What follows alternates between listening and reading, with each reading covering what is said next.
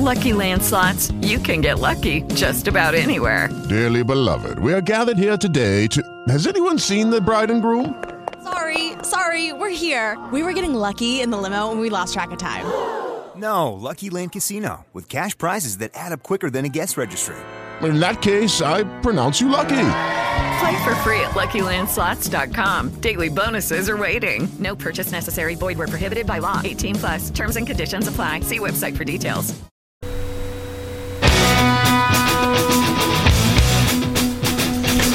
Welcome back to the world famous Jiggy Check-Wire Show, coast to coast and border to border on the Starcom Radio Network, 20-plus AM FM stations across the country and around the world. Also, our good friends at TuneIn, iHeartRadio as well. We've got a fantastic guest with us today. We're going to go ahead and let him introduce himself, and then we'll talk a little bit about why he's here. So go ahead and jump in there, my friend, and give us a brief introduction on yourself, my friend. Tell us all about it. How are you doing, James? Pretty good, actually. Go ahead and give us a brief introduction, my friend. Jump in there. We don't know who you are. I'm trying to educate the audience here. You bet, James. How you doing? This is Professor Lynn. I'm a professor at Stevens Institute and chairman of the of Linnovation.com. Well, tell us a little bit about Linnovation.com. Sure.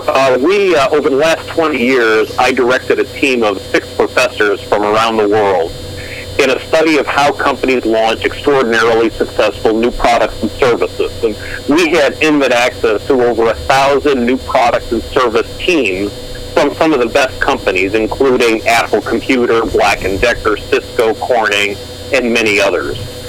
And during the research, we identified a handful of practices that are critical for a company or a new product or service's success. If you want me to go on, go ahead and go on, my friend. Yeah, we found that if a company ignores these practices, its chances of launching a blockbuster is only 2%.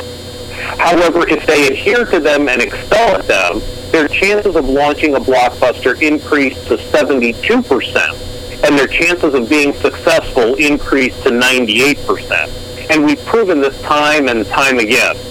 And the best part is they're all within a company's control.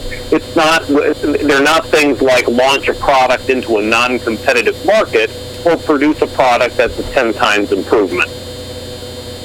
Well, give us a little bit more details on this, because this sounds like a fascinating process. Sure. So let's just take a look at some of the recent failures and successes over the past holiday season. If you take a look at, let's say, the iPhone 6 Plus, do you have the 6 Plus? Do you use the 6 Plus? Yes, I do, actually. Oh, interesting. And do you love it? Not really. That's right. That's just exactly right. So what happened is when Apple launched the 6 Plus, they flew off the shelf initially. But then after consumers got them and tried them, they found out that they didn't really like them too much. Actually, it was what's called a bimodal distribution. Some people loved it and some people hated it. The people who loved it were females. Because, number one, their fingernails made it hard to use other phones, and with the 6 Plus, it was a bigger screen, so they could use it more. And second of all, females had a purse, usually, to put the product in, whereas men, this was a big phone. So men were putting it in their pockets or their back pocket or whatever, and you heard the story about the phone bending, and that's because so before the holiday season, you could not get one. Around October, November, they were back ordered 2 months. But then once they finally delivered and people got them in their hands, they started returning them. So Apple had a mass return of these 6 Pluses, and now actually they're in plentiful supply, whereas the iPhone 6 is now a very good seller. And the kind of the moral of the story, the lesson of this story, is that what Apple did wrong on this, and they've done it wrong in a number of their other products, like the Newton or the Apple TV, and it's one of the practices in our study, was that they didn't properly identify what's called the ideal customer. And we came up with this idea from the ideal customer when I read the book, Stephen King's biography, and he said that when he writes a book, he thinks of who the ideal reader is, and he writes to that reader. And then I came up with this idea about the ideal customer, and the ideal customer is somebody who really, really needs, when you're developing a new product or service, you think of this person in mind. Now, you can't just develop a product for one person, right? I mean, you're not going to be successful with a one-person market. You then augment, or you then move into what's called the ideal market segment that profiles that ideal customer. But anyway, what Apple did wrong was they failed to understand that they could have had huge success had they gone after and marketed heavily the iPhone 6 Plus to women. Okay, kind of break that down a little bit more for us. That's very interesting. Tell us about this.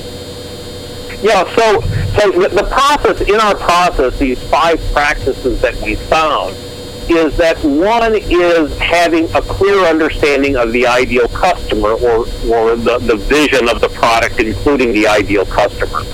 The second is having a good process that helps the product move from producer through the lab into the marketplace.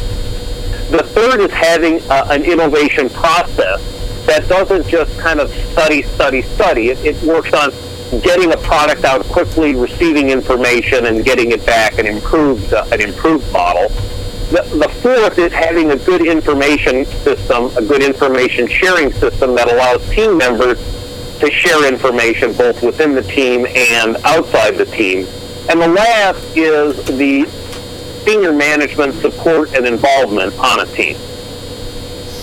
Well, we've got Professor Lynn with us today here on the big broadcast, coast to coast and border to border on the Starcom radio network, 20-plus AM FM stations across the country and around the world, and our good friends on TuneIn, also Radio Loyalty and iHeartRadio.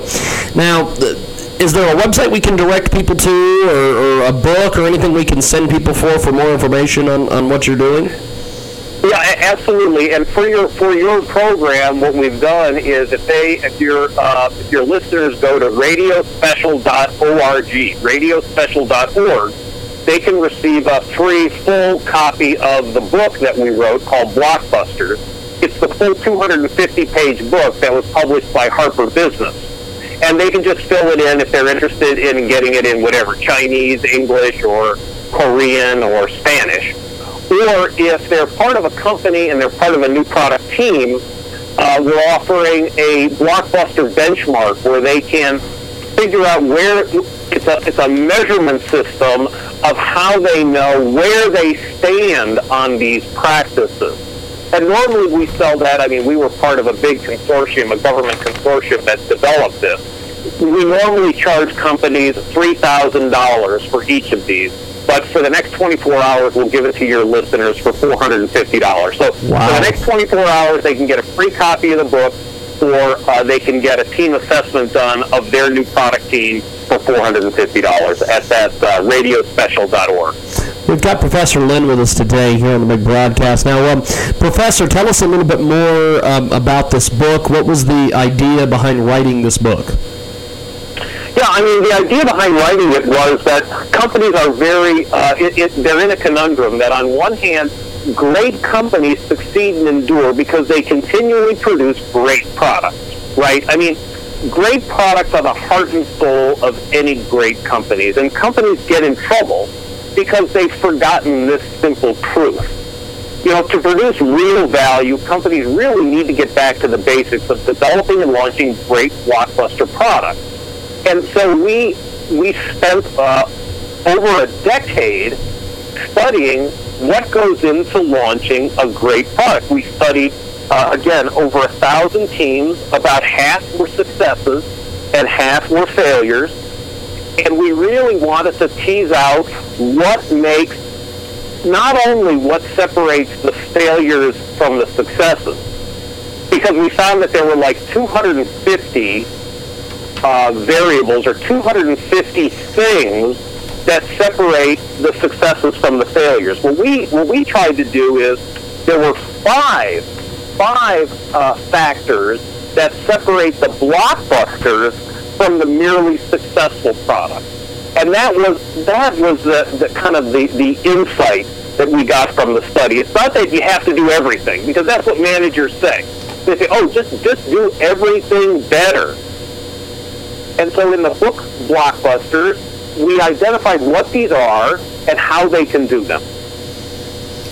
Now, this book is incredibly well written. Tell me about the writing process for the book. Oh, geez, it was really painful. You know, it's just writing something bad is easy. But writing something bad is very hard. Yes. And so this was a very, very painful book. I mean, it first started with, we're professors, right? And, it started with us publishing articles, and if you ever had problems sleeping at night, I could send you some of the articles that we wrote that are published in these academic journals. I promise you they would put you right to sleep. So we published these academic articles for about 5 or 8 years in some of the top journals, some of the top academic journals in our field. And over time, all of a sudden, companies started coming to us and saying, well, what can we do to improve? So we then had to kind of change our focus from a more academic focus to a more kind of practitioner or industrial focus, where we had to bring these concepts to industry. And then we started working with a number of companies. We actually were funded by 8 U.S. government research labs. And some of the companies that have used this system, they include, you name it. Honeywell, Corning, AT&T, Lucent. Oh, I have a funny story with Lucent. When we first began this about 10 years ago, after we did the research and published the articles and developed this blockbuster metric system, we went to some of the key people at Lucent who were in charge of new product development. And we told them what we had, and this is when Lucent stock was trading at almost $200.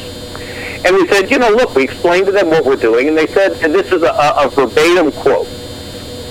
Person told me, Gary, don't be so naive to think that you can tell us something new about this when we have 1,000 people who are working on this very topic.